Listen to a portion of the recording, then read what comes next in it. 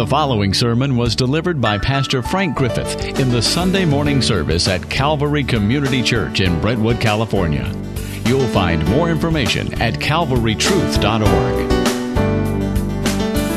Today we're going to look at, you noticed in your notes there are 5 convictions you need in order to be able to seek the kingdom of God.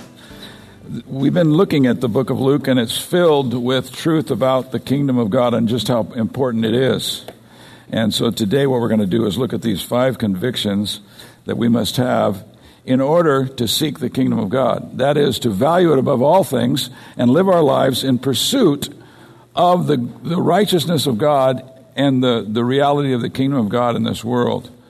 So we're going to look at these 5 things. You heard this morning from Matthew chapter 6 and verse 33, Jesus says, "But seek first the kingdom and his righteousness, and all these things will be added to you."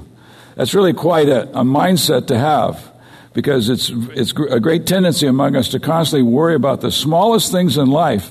We're worried whether we're going to be able to provide for ourselves, for our families, and so forth. And yet Jesus gives us this simple answer. He says, "Seek first the kingdom of God, and then all of these things will be added unto you." And I'm sure that most of us here could say, amen, that's exactly how God has treated me. It's exactly how he's worked in my life over the years as I have followed him. But I want to start with, if you'll turn with me to Luke chapter 18. I'm skipping over a part of this chapter because we're going to come back to it down the road and when we look at prayer. But this morning I want us to look in chapter 18. We're actually beginning in verse 31. And the very first thing that we see here is that we have to come to the conviction and understanding that the kingdom of God must center on the cross of Jesus Christ. Listen to these words, beginning in verse 31. "Then he took the 12 aside and said to them, 'Behold, we are going up to Jerusalem, and all things which are written through the prophets about the Son will be accomplished.'" Now, what they should have done is understood immediately what Jesus was talking about. They should have remembered what the prophets had written about the Lord Jesus Christ. For example, Isaiah 53, and about his death and resurrection. And it says in verse 32, "For he will be handed over to the Gentiles." Now he's telling them what's going to happen to him in Jerusalem. Now think of this. He's leading them to Jerusalem. And we're told that their hearts were full of fear because they knew that was the wrong place for him to go, because he was going to be confronted and mistreated. But Jesus tells them exactly what's going to happen. He says, "He, that is the Son of Man, will be handed over to the Gentiles and will be mocked and mistreated and spit upon. And after they have scourged him," that is, beaten him to a pulp, "they will kill him. And on the 3rd day he will rise again." And then get this, verse 34. It says, "But the disciples understood none of these things, and the meaning of this statement was hidden from them, and they did not comprehend the things that he was saying." Amazing. Jesus predicts his arrest, his suffering, his death, his resurrection that's awaiting him in Jerusalem, and that's where he's going. He's going to Jerusalem. It's the reason it says he's going up to Jerusalem. He's going from the north to the south, but it's a higher elevation. Jerusalem is on a hill overlooking all that's around it. And so they're going to go up to Jerusalem. And he reveals to them what's going to happen to him, but it says they didn't understand any of it. The sayings were hidden from them, and they did not grasp what was said. But these are really crucial things. These are the most important things. Luke is showing us no matter what they understood about the kingdom and about Jesus, the thing that they needed to understand most of all was the final act of this drama of the coming of Christ, including the passion, the suffering of Christ, that is, and the resurrection from the dead. That was at the heart of his message. That's what he had been preaching, and they had heard it over and over again. And yet they didn't understand it. I can relate to that, can't you? Have you had that happen to you? You read the Word of God and you say, wow, I don't get it. Well, it takes the Spirit of God to open our eyes, doesn't it? It takes the Holy Spirit to open our eyes to the truth of the gospel of Jesus Christ. This is our central message. It's the gospel of Christ, that he hung on a cross, he was crucified, buried, resurrected. I was reading this thing the other day about when the cross, the little gold cross that many of us know about, people wear, or a cross you put on the wall. those crosses did not become a symbol of Christianity until the last person who had ever seen a crucifixion had died. In the Roman Empire, the emperor was the one who instituted this as the symbol of Christianity. But before it became a symbol in nice jewelry that looks beautiful, maybe has some diamonds in it, it was a method of torture, horrible, horrible torture. And so it never did gain that status in the church until after that last generation who had seen crucifixion, which was the worst kind of execution, had passed away. And so today we have crosses in our buildings. We have crosses down in our building on the front. It's a symbol of Christianity because it's a picture of Christ's dying on the cross. But there's nothing beautiful about the cross. It was a wretched, horrible experience that Jesus experienced. He came into the world. God came into the world, was born as a human being. So the God-man, who is fully God and fully man, came into the world, and he was rejected by those he came to. As John says, he came into his own creation, and his own people didn't receive him. But as many as did receive him, to them he gave the right to become the children of God. But at the end of his life, and that's what we're talking about here, Jesus goes up to Jerusalem, and he is arrested, and he is tortured, and he is beaten, and then he's hung on a cross, and he's executed as a common criminal. And sometimes people want to forget about the cross. Sometimes people will ask that. Why do you Christians are always talking about the cross? It's the central message of Christianity, that Jesus died for sinners, and he was buried and resurrected. And so without the cross, we don't have anything. Some of you grew up in Sunday school, I assume. You really don't look like Sunday school graduates, but I assume some of you grew up in Sunday school and you learned a song, Onward Christian Soldier, marching as to war, with the cross of Jesus going on before. What Luke is showing us here, he's underlining it, is without the cross, we can't go anywhere. The kingdom of God has at the very center of it, living in the kingdom of God has at the very center of it the cross of Jesus Christ. And so he underlines this by showing how dull-minded the apostles, the followers, the disciples of Jesus were. They didn't understand what he was telling them. But this is the message that came to us in power and in the Holy Spirit and with much full conviction when we've turned to Christ in faith.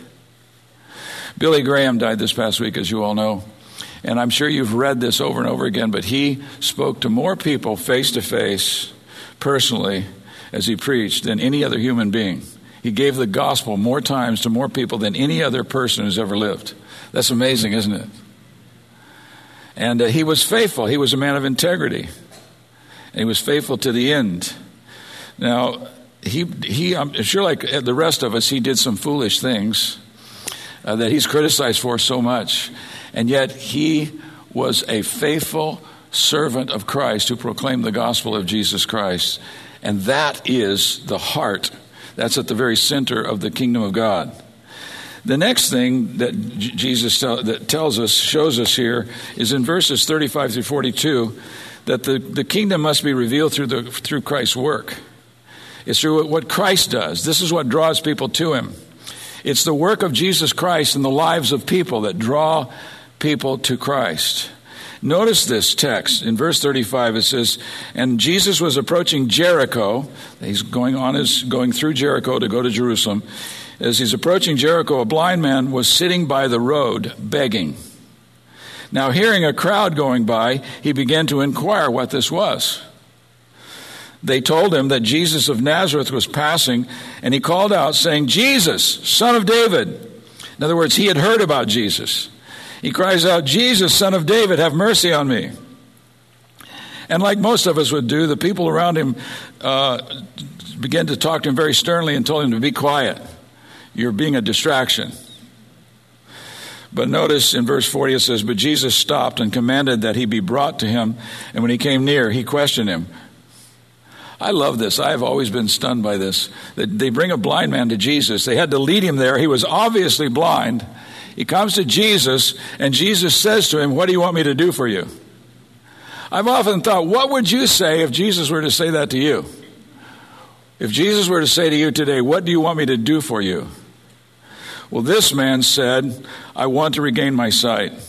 And Jesus said to him, receive your sight. Your faith has made you well. Again, we see faith demonstrated simply by him believing that Jesus could heal him, which is an impossibility. And Jesus heals him, and Jesus says to him, your faith has made you well. That is your trust in me. He had so much trust in Jesus that he actually asked him to restore his sight. Immediately he regained his sight, and he began following him. He began following Jesus, glorifying God, and when all the people saw it, they gave praise to God. What's going on here? Well, this is a great picture of the fact that entering into the kingdom of God always is a result of the work of Christ. When Christ works in someone's life. Now, maybe you've never seen a blind man healed, but you certainly have seen people who are spiritually blind come to have eyes to see and enter into the kingdom of God. We see people's lives radically changed by the power of the Holy Spirit. And they're coming to faith in Jesus Christ. And Luke is wanting us to understand that the way that a person is drawn into the kingdom is through the revelation of Christ's work. That Christ is doing supernatural things, even miracles. Now, I know most of us have not seen miracles. Some of us have seen secondhand. We've seen miracles take place. God do miraculous things. There's a funny story. The man who started the Vineyard movement, I can't remember his name, but when he got saved, he used to be the manager of the Righteous Brothers. He was a musician, and he got saved. And so he was going to this church, and he said he went up to the pastor afterwards, and he says, okay, I want to ask you something. When are we going to do this stuff? And the pastor said, what stuff? What stuff are you talking about? You know, the miracles and raising the dead and healing the sick. When are we going to do that? And he says, oh, we don't do that. We pray about it. We want God to do those things, but we don't do those things. We have a desire to see that happen. And he says, you got to be kidding me. I gave up my whole career to follow Jesus, and you're telling me that we don't do the stuff? No, what we do is preach the gospel of Jesus Christ, and people who are headed in the opposite direction of the living God are turned, and they begin to follow Christ. Their lives are radically changed, as we're going to see in this next little scenario here. Because entering into the kingdom, your heart must be completely captured. That's the third thing that he shows us here in these stories, is that the kingdom of God must capture the whole heart. And notice how this is told to us. In chapter 19, the first 10 verses, we're told, he entered Jericho and was passing through, and there was a man called by the name of Zacchaeus. You remember the song? Zacchaeus was a wee little man was he. And he climbs up in a sycamore tree because he's not very tall. Now, the average man in Jesus' day, and so we assume this was about his height, was about 5'7". This guy must have been 4'11". But it says, there came a man called by the name of Zacchaeus. He was a chief tax collector, and he was rich. The Jews consider him to be a sinner. They consider him to be a crook, a thief, because he was an agent of the Roman government, and he collected taxes. And he made his living by charging him more tax than Rome demanded so that he could have a profit. And so Zacchaeus was trying to see who Jesus was and was unable to because of the crowd, for he was small in stature. So he ran on ahead, and he climbed up in a sycamore tree in order to see him. For he was about to pass through that way. Jesus was passing through. When Jesus came to the place, he looked up and he said to him, Zacchaeus, he knows him. This is the Son of God. And he knows who this man is. He says, Zacchaeus, hurry and come down, for today I must stay in your house. He invites himself over to Zacchaeus' house. And he hurried and came down and received him gladly. When the people saw it, they all began to grumble, saying, he has gone to be a guest of a man who is a sinner. He's a crook. Why does Jesus care about this man? Why would he want to go to his house? Zacchaeus stopped when he heard what they were saying, and he stopped, and he says to Jesus, behold, Lord, half of my possessions I will give to the poor, and if I have defrauded anyone of anything, I will give back 4 times as much. Would you like to meet a tax gatherer like that? And Jesus said to him, today, salvation has come to this house, because he too is a son of Abraham. He's a man of faith now. For the Son of Man has come to seek and to save that which was lost. I don't know if people realize it, but when you go and sit in a church, you're basically saying, I was lost and undone without Christ, and he came into the world and sought me and brought me into the fold. And I sit here with these other ex-lost people worshiping the living Christ. That's who we are. So what he says here is, how hard is it for those, back in chapter 18, verse 24, it says, how hard is it for those who have riches to enter the kingdom of God? No needs. It's hard for the rich to enter into the kingdom of God, Jesus says, but what is impossible with men is possible with God. Hallelujah. What's impossible with men is possible with God. And Zacchaeus was just such a rich man, and he was brought into the kingdom. The simplest way. Christ says this was Jesus' form of evangelism. You want to know how to do evangelism? Here's one way. Tell people you're going to come over to their house for dinner. That's what Jesus did. And Zacchaeus was glad to have him. Now, this passage, verses 9 and 10 especially, correct wrong ideas about the kingdom. And Jesus said to him, today salvation has come to this house, because he too is a son of Abraham. For the Son of Man has come to seek and to save that which was lost. God can even bring wealthy people into the kingdom of God. And here that same miracle is described as salvation coming to this household. See, that's what it means to enter the kingdom. It's salvation. We're brought into a right relationship with Christ, the Son of Man, the King of glory, the high King of heaven. And he says, for the Son of Man came to seek and save that which is lost. You see, entering the kingdom is salvation. When you got saved, you entered into the kingdom of God. And you begin to live under the rule of Christ. And so, for example, you find it compelling when you read the commandments of Jesus in the New Testament, you find it compelling to obey his word and his commandments. And you begin to live differently. And that's what happened to this man. In Revelation chapter 11, verse 15, it says, the kingdom of the world has become the kingdom of our Lord and of his Christ, and he shall reign forever and ever. But what are the people thinking here in this situation? Well, in chapter 19, verse 11, it says, while they were listening to these things, Jesus went on to tell a parable, because he was near to Jerusalem, and they supposed that the kingdom of God was going to appear immediately. You know what they thought was going to happen? They thought Jesus was going to set Israel free from the rule of Rome. They were going to be a free nation again. They thought the Messiah was going to come and do that. And so they were very disappointed in Jesus. They're seeing the kingdom backwards, you see. They saw the kingdom first and foremost in terms of social change and politics. But they had the whole message backwards. Zacchaeus' entry into the kingdom is described as his salvation, and his salvation was primarily a spiritual matter. His soul was changed and saved. His heart was changed. He was saved, and he was universally known as a sinner, and yet God saves him. He had a radical change of character. He decides if he's cheated anybody, he's going to refund them 4 times what he stole from them. That's a changed heart. Now, what was being changed here is not primarily institutions and politics, but the heart. A lost soul has been saved, and he's been changed. And now he's going to live differently from this point on. This description of Zacchaeus gives good hope that the other changes that they were hoping for, social changes and politics and so forth, it's going to change. This guy was a crook.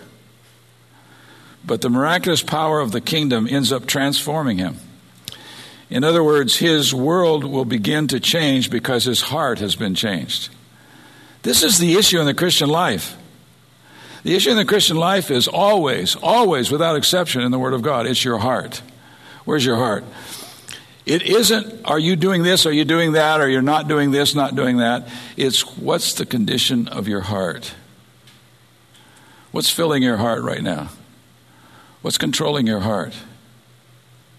There's a little simple principle, and that is that this is what the Bible teaches. It teaches that God speaks to us through His Word. God speaks to us through His Word. When Paul says all Scripture is God-breathed, he means all Scripture is created by God. Now notice he said all Scripture. Passagraphe theanustos. All of the written Scriptures are God-breathed. You want to hear from God? A lot of people think God has gone silent on them. He's not speaking to them anymore. No, that's not the problem. The problem is you're not listening. He's given you this word that is God-breathed. I know, you read this and you go, that's just so confusing to me. It's so confusing. Well, that's what you usually say after 10 minutes, your first 10 minutes of reading the Bible. This is so confusing because I don't know the story. The Bible is a complete story. You understand that, right? It begins with creation, and then the fall, and then the whole plan of redemption, and finally the complete restoration of the creation. It's a story. It's a complete story of redemption. And so we need to spend time understanding what this story is so that when I dip into the Bible, I'm understanding where I am and what's going on, but God wants to speak to me through His Word. He wants me to understand what it's saying, and all of a sudden it dawns on me, this has great implications for my life.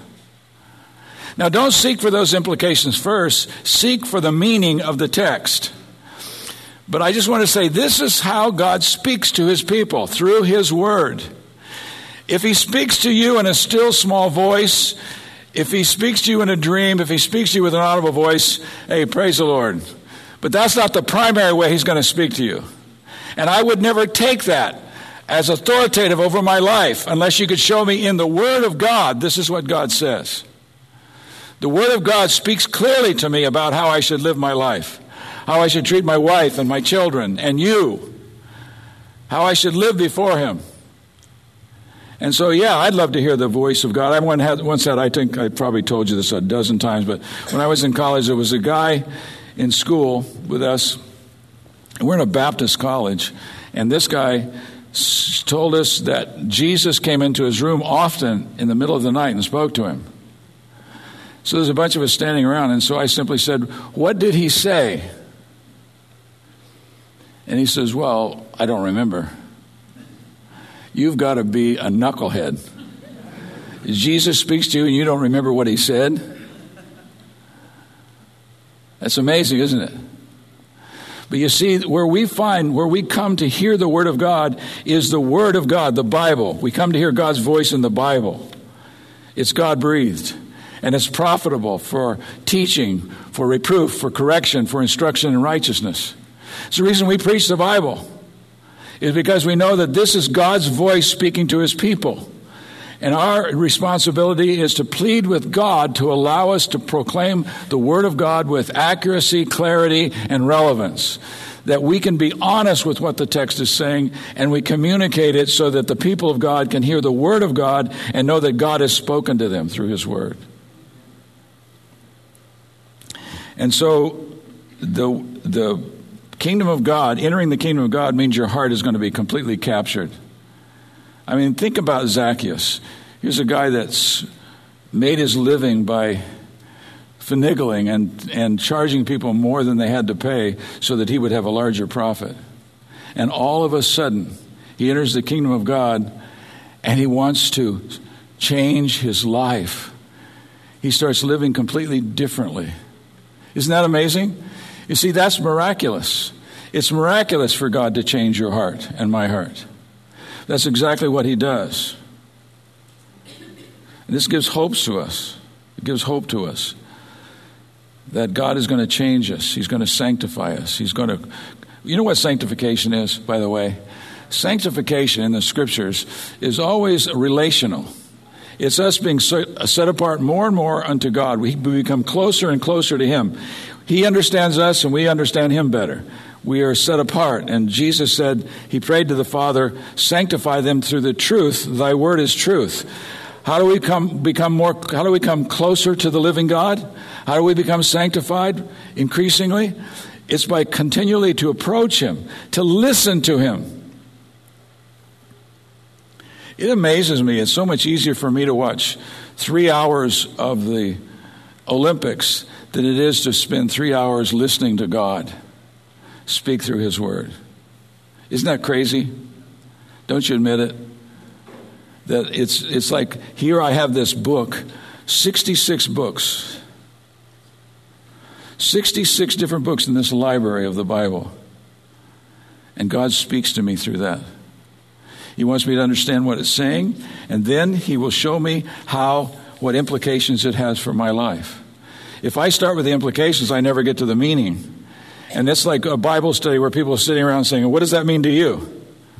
It doesn't mean anything to me. What does it mean to you? Well, this is what it means to me. Yeah, no, that's not the question. The question is, what does it mean?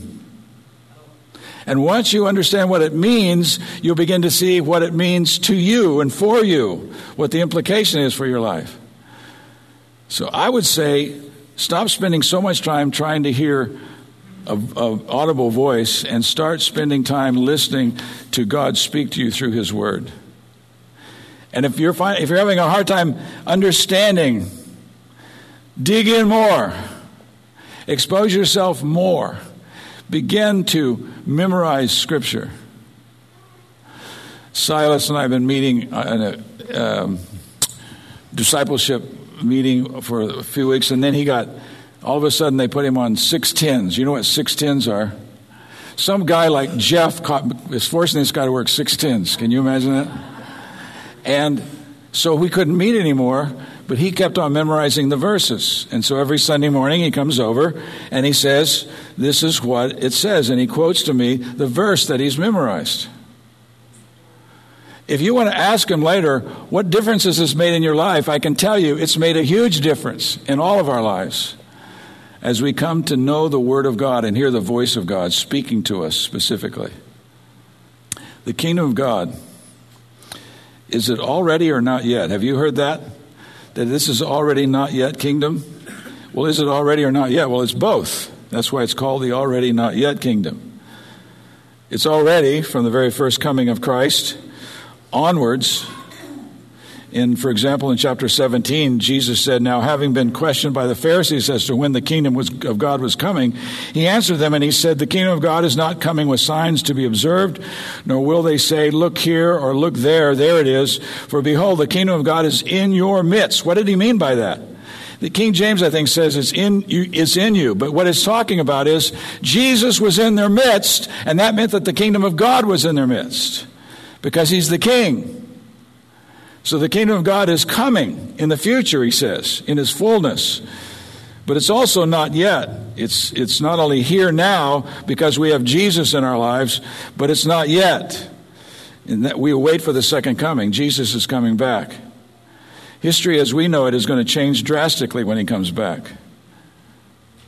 Listen to this. 2 Thessalonians chapter 1 verse 7 says, the Lord Jesus will be revealed from heaven with His mighty angels in flaming fire. So should we then change our ways as we see it getting closer? We shouldn't have to. We ought to be living for Christ in a way, trusting Him, believing Him, responding to Him as our Lord, so that when He comes, we're going to be living the same way, in trust in Jesus Christ. So as we wait, are things going to get better or worse? Both. And what we find out is Jesus tells a parable. Verse 11. Well, they were listening to these things. Jesus went on to tell a parable because He was near Jerusalem and they supposed that the kingdom of God was going to appear immediately. That is, they supposed that Jesus was going to take His throne and set Israel free from Rome and do all these external things. And so Jesus says to them, He gives them a parable to explain that the kingdom isn't going to come in its fullness yet. There's the not yet aspect of the kingdom of God. And so He says a nobleman went to a distant country to receive a kingdom for himself and then return. And he called 10 of his slaves and he gave them 10 minas. That's about $20,000 today. That's what it would amount to. And he said to them, do business with this until I come back. But his citizens hated him And they sent a delegation after him, saying, "We do not want this man to reign over us." When he returned after receiving the kingdom, he ordered that these slaves to whom he had given the money be called to him, so that he might know what business they had done. The first appeared, saying, "Master, your mina has made 10 minas, $200,000. And he said to him, "Well done, good slave, because you have been faithful in a very little thing, you are to be in authority over 10 cities. The second came, saying, "Your mina, master, has 5 minas. And he said to him also, "And you are to be over 5 cities. Another came, saying, "Master, is your mina which I kept put away, and here is your mina that I put away in a handkerchief. I buried it, because I was afraid of you. Because you are an exacting man. You take up what you did not lay down, and you reap what you did not sow."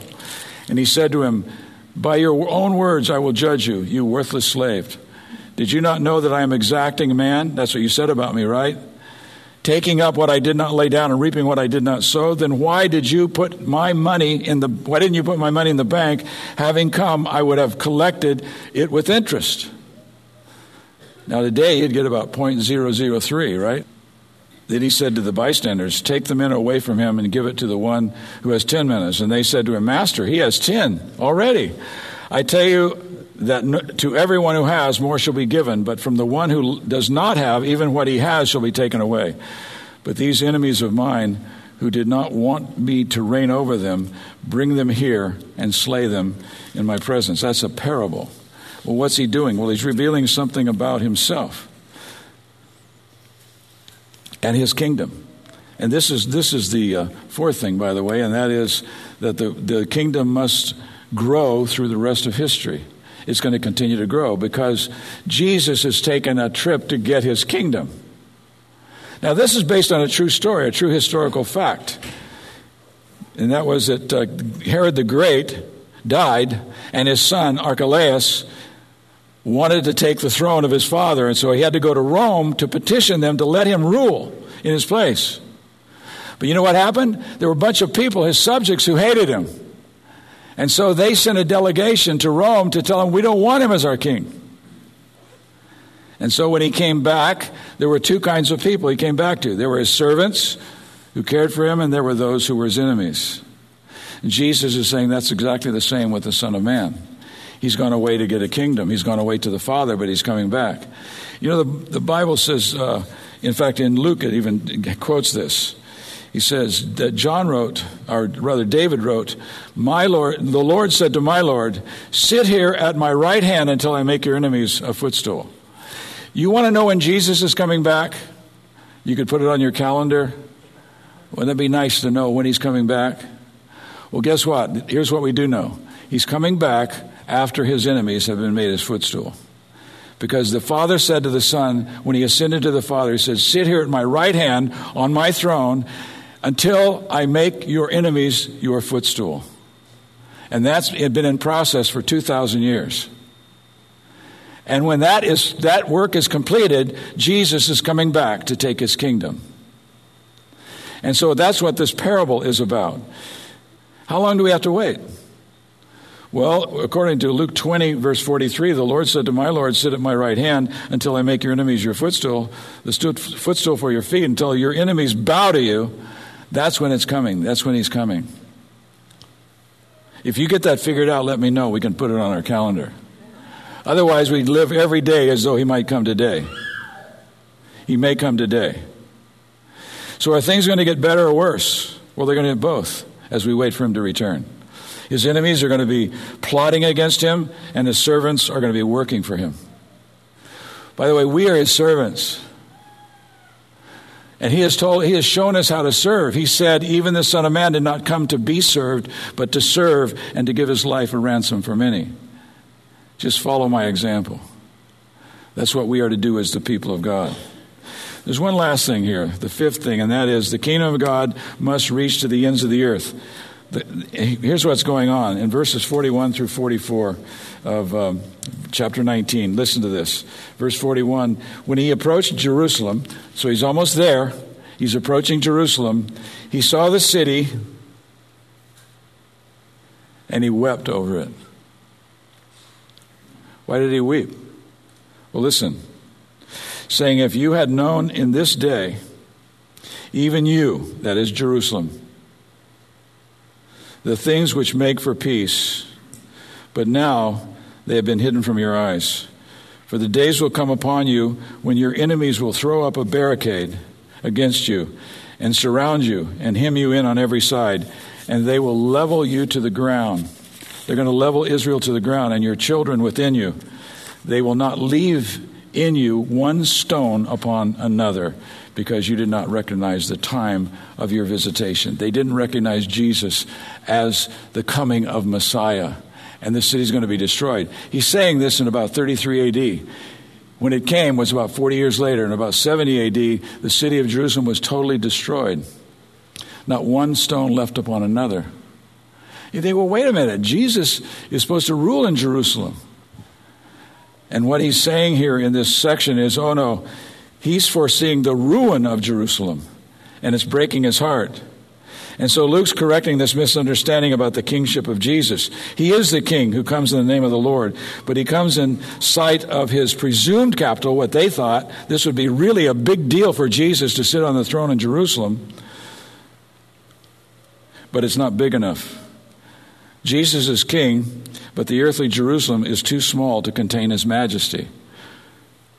In Isaiah 49, listen to what God says to the Son. He says, it's too small a thing that you should be my servant, to raise up tribes of Jacob and restore the preserved ones of Israel. I will also make you a light of the nations. That's us. So that my salvation may reach the ends of the earth. If you don't think Knightson is the ends of the earth, you got another thing coming. This is the ends of the earth, and Jesus has come here. All nations are going to be his. He's the Savior of the world. He's going to return and he'll reign over his people, but in a much greater way than they ever realized. He's going to reign over the entire world. In the meantime, we take the gospel of the kingdom to the world over which he's going to reign. And every time somebody comes to faith in Christ, they come under the reign of Jesus Christ. They're supernaturally changed. Their heart is turned. They begin to love Christ above all things. It's an amazing change, isn't it? What happens when you get saved is your heart is turned towards Christ, and you begin to love Christ. And if you're not loving him, there's something going on that needs to be changed. There needs to be a repentance, a turning back to him. He's the only one you will ever meet that is worthy of your total heart worship and love. And that's exactly what takes place. Can you see what Luke's doing here? He's reiterating and underlining the great themes of Jesus' message as we've seen it unfold through Luke. In 4:43, he said he came preaching the good news of the kingdom of God. In chapter 18:15 through 19:44, where we just looked at, he describes the king's royal progress to his capital. But Luke wants to bring out the real meaning of this kingdom. So he turns his eyes away from the ultimate glory to the suffering that he's going to experience in Jerusalem, the city that they should have welcomed him as king. And some did. As he went in this triumphal entry, they cried out, Hosanna. They saw him as the king coming, but then he's going to be crucified. And so Luke turns our attention away from the political transformation of the society. A lot of times what Christians want to see happen is we get all upset about the fact that the United States isn't filled with Christians. We actually pass laws and policies that are anti-Christian. Why does that surprise us? Jesus has not come back yet, but he's coming. And so we stand up for him in his absence, but we're not discouraged by the fact that this world is at war with God. But we are at peace. Luke calls us to think in terms not of immediate success and quick returns, but a long delay. He's going to be gone for a long time. 2,000 years is a long time, isn't it? Even for me, that's a long time. But he's coming back. He may come back this week. So he refocuses our gaze to see the king as the one who has in fact been given the nations as his heritage. And so we are told, go into all the world and make disciples. You know why he said that?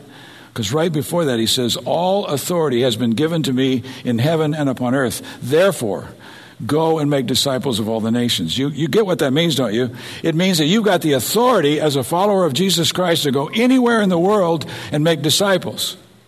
Anywhere in the world.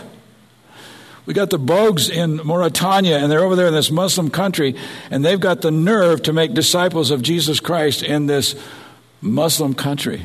Guess what? Jesus Christ has authority over all the world. All authority has been given to me in heaven and upon earth. So you can go anywhere, including to your neighbor, to your neighborhood, anywhere that you go. Because Jesus is coming back to reign over this world. And you're simply announcing the good news that Christ has died for sinners and that a person can be made right with God, be reconciled to God simply by believing on the Lord Jesus Christ, who's coming back to reign. And so Luke wants us to learn the gospel. God's given his only son to die on a cross. Amazing. And by virtue of that death, he offers the hearts of men salvation from sin and a brand new life. Don't you love being a Christian? Isn't it great to be a follower of Jesus? Say amen. Amen. It's glorious. It's the most wonderful thing in all of life. And we are a people because we have rested our faith in Christ. And if you're here and you haven't rested your faith in Christ, we want you to know Christ. It's the best thing we could ever do for you is to lead you to a saving knowledge of Jesus Christ. So we're always available to talk to you about him. If you have questions about him, if you have confusion about him, please come and talk to us. We want to communicate to you the truth of who Christ is because he's coming back. He's coming back. We sing about it. We pray about it. We rejoice in it. Jude tells us one of the things we have to do if we're going to keep ourselves in the love of God is to be continually rejoicing in anticipation of the coming of Christ. He's coming back. And he's king. And he's coming back to rule. And we already live under his rule. He's a benevolent, glorious king. And we rest completely our faith in him. So throughout the history of Christianity, from the time of Christ until the second coming, this entire time, we are told that God has given us the assignment of going into all the world and telling them the gospel of Jesus Christ. So if you got to go to the DMV this week and you get an opportunity to talk to somebody in the line who's upset as you are about how long it takes, you could say, that's sometimes I get to feeling that way about Jesus coming back because I know he's coming back, but it seems like I wish he would have come 10 years ago. But he's coming back. He has perfect timing. These people, the DMV, don't have perfect timing. But Jesus does. And he's coming back. And he's at work in your life to prepare you for that coming. Let me pray. Our Father, thank you for the word of God, that you speak to us through your word. We thank you that your voice is clear and it's penetrating. And it's always exactly what we need to hear. We thank you, Father, for your love for us and sending your Son. You continually recommend your love to us by the fact that your Son died for us while we were yet sinners. And so we pray today, as we live for you, as we live our lives as Christians, as followers of Jesus Christ, give us opportunity to bear witness of you, we pray. Bless us this week, Father, and give us encounters, give us opportunities to tell the truth about Jesus Christ to those who don't know him. And I pray for anybody that's here that doesn't know Christ, that you would draw them to him, that you would give them faith in the Lord Jesus Christ. Paul said, all I have to do to be saved is to declare with my mouth that Jesus is Lord and to believe in my heart that God has raised him from the dead, to believe the gospel. And I pray, Father, that you would bring this message home to the hearts of every person here, we pray. In Jesus' name, amen. To respond to this message or learn more, please visit calvarytruth.org.